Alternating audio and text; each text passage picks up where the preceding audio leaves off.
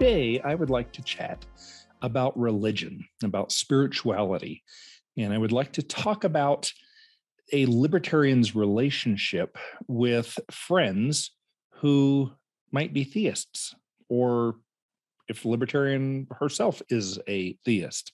How does this all work? Because when we look at libertarians, and when I say libertarians, I'm not referring to capital L, like the voting kind and such, who are essentially moderates or conservatives with liberty leanings, but true blue, intellectually consistent libertarians, voluntarists, anti-subjectivists, those kinds of people. They're generally either agnostic or atheist. And why is this? And can those folks get along with Christian folks and Muslims and Jews and all the other religions? And I think the long story short is, yes, I think we can all get along with each other beautifully. I am personally an atheist. I was reared in the back hills of Tennessee in a Mennonite upbringing, attended Baptist churches, Seventh-day Adventist, Hutterite for a little bit when I was 3 years old, but that didn't stick so much.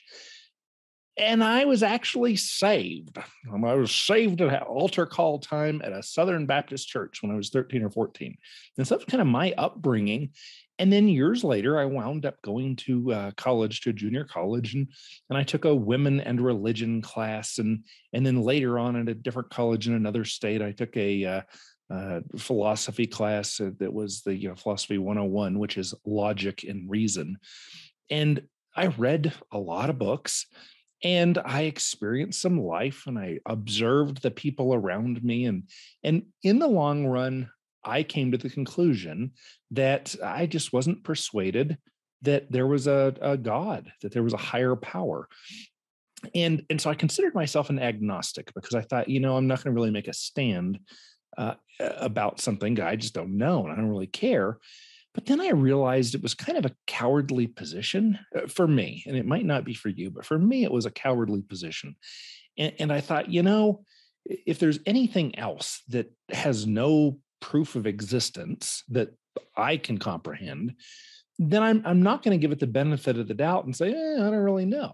I'm going to say, no, I'm pretty darn sure, open to evidence otherwise, but I'm pretty darn sure that whatever it is doesn't exist. Unicorns, whatever. And yes, this little segue, I did go there. Flying spaghetti monster, unicorns, Eric the magic god-eating penguin. There are all these things that some Christians find to be very offensive. And I don't mean them to be offensive. However, I do place as much credibility or as much, I've been persuaded just as much to believe in unicorns as I have in a God. So I do look at them as an equal thing, and I don't respect people who, or I don't respect the thought process of people who believe in unicorns or gods. And I don't dislike the people. I don't say, oh, there's a real thinker, there's an intellectual. Well, no, you can kind of choose being an intellectual, or you can choose being a theist. And you can still have many intellectual thoughts. And I have some dear friends who are very devout theists, ministers in various theist religions. And we're great pals. We can hang out and drink and just BS for hours and do construction projects together and go ATVing. And we can just have a good old time doing all kinds of human stuff and be great friends. But I don't call them intellectuals. And is that harsh? Is that mean? I actually told a friend a couple of months ago, I said, well, you're not an intellectual. And he's a Lutheran minister, and he takes his religion very seriously. And he was offended by that. And so I really put a lot of thought into this for days. And I thought, that was rude of me. And I really thought about it. And I came to the conclusion, perhaps he didn't like to hear it, but if you look at the definition of intellectual, he doesn't meet that definition. He is not an intellectual by definition. He has some very intellectual thoughts about many things, but he's not an intellectual. So that little aside is that I don't have respect for the thinking the type of thinking that believes in things that are not proven, or I'm not even going to say proven, because there are a lot of burdens of proof. We all have these different burdens of proof. And for me, I get to choose mine. It's subjective, as is yours. And I subjectively say, I'm not going to believe in a thing, an idea, concept, the existence of a clump of atoms, whether they're a mountain or whatever. I'm not going to believe in a thing until you've persuaded me, you've convinced me, you've proven to me that it exists. Well, the levels of proof, I don't have to hold Mount Everest in my hand. I have never seen Mount Everest in person, but I have heard enough from enough people, and I've seen photographs that could have been photoshopped. All the people who I've heard from could have been liars trying to persuade me, to convince me to believe in a falsehood. But overall, when I look at all of the evidence at hand, I say, I'm persuaded that there is a mountain called Mount Everest, and it's really tall, and there's a lot of snow on it. I believe that. I don't believe that there are unicorns. Now, I'm open to it. If unicorns do exist, I think that would be so nifty. My granddaughters would love it. Like, I would want to take them to visit one and let them pet the unicorn. And I mean, it would be awesome. However, I have not heard any logical evidence, reasoning, persuasion. I mean, I just haven't been persuaded to believe that unicorns exist. And the same is true with gods, or even a single God. I have never seen any good logical proof or been persuaded in a logical, reason-based way.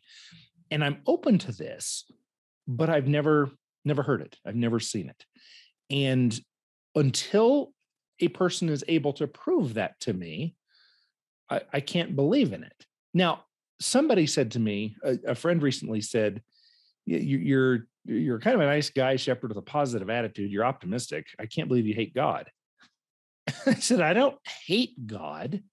I would have to believe that God exists before I could hate. I'm not opposed to the existence of a God. I just haven't been persuaded that there is one.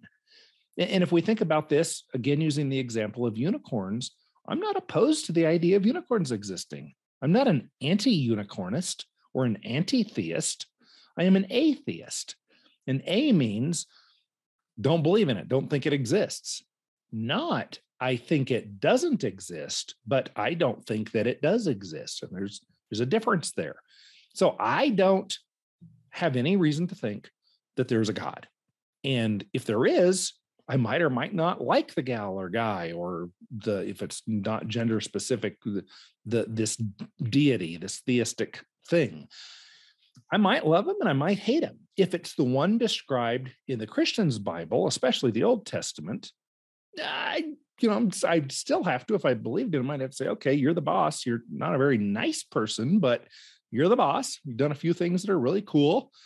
And then some things are really nasty. I've looked at evilbible.com, and I've looked at whywon'tgodhealamputees.com, and I've looked these over, and I've read and I've contemplated, and I've read a bunch of the Bible. I haven't read the whole thing, and I'm not really interested in doing so. But as a kid, I was really into it. I mean, I was really into it. The other youth after the church in the morning, most of the other youth would go up on the hill. I think it was Columbia Hill Baptist Church. They'd go up higher above the church on the hill, and they'd play volleyball. And a group of 3, 4, 5 of us would get together and have a Bible study at the same time down in the church. That's how serious I was. I was really into it. And I was, I've given it a fair shot. And each time over the last 10, 20 years that I've said to a Christian friend specifically, I have some Muslim friends as well, some Jewish ones, when I've said something to them to the effect of, I just haven't been persuaded, the only argument that I get from them is illogical. It's begging the question. It's some logical fallacy. And so I would require, before I would take something serious, or before I would waste time on something that has already been pounded, this whole poor dead horse has just been beaten to death, I would require the person who's speaking with me to understand logic. And logic is not the same as common sense. Go look up the book, Logically Fallacious, 300 Logical Fallacies by Bo Bennett, and read at least 100 of them. Read all 300 of them and know that that is a system, could be a wrong system, but it's a system that I trust. Logic, reason, scientific method, not necessarily all scientists, but the scientific method. This is how I subjectively choose to view the world. And I conclude that so far, no one has proven that government is necessary, unicorns exist, gods exist, or that I don't exist and I'm just a figment of my own imagination. None of those things have been proven to me. Nobody has given a good argument for any of these things. I'm open to it, but it's never been given. So the question I kind of asked at the beginning, can atheist and agnostic and religious people all get along well with each other? Absolutely. Absolutely. Now, maybe we can't have deep conversations about these areas. I don't think they're very fruitful. I've tried with an open mind and a loving heart to have these conversations, and we just don't get far. So if there's a club for Bigfoot exists and people are going to talk about Sasquatch and how Sasquatch is probably dating an alien that landed, okay, maybe this is all true. I'm not going to put energy into proving you wrong. I would just require that you put some energy and some intellectual honesty, some logic and reason, if you're going to try to persuade me otherwise. So you're not able to do that, in my opinion. So, or no one has been able to so far. Maybe you will be the first person to think of a new angle or a good logical proof of religion, of the existence of a deity. And I'm open to that. But until then, let's be friends. We can still talk about the beautiful sunset. We can still talk about a lot of political things, about human freedom, about humanitarianism, about how we think about most other things. And I gotta say, my Christian friends are good thinkers about all other topics. Like, they require evidence and proof, and they don't fall for logical fallacies and such. It's just in this one area, reason goes out the window. So yes, we can still be friends. We can all still get along.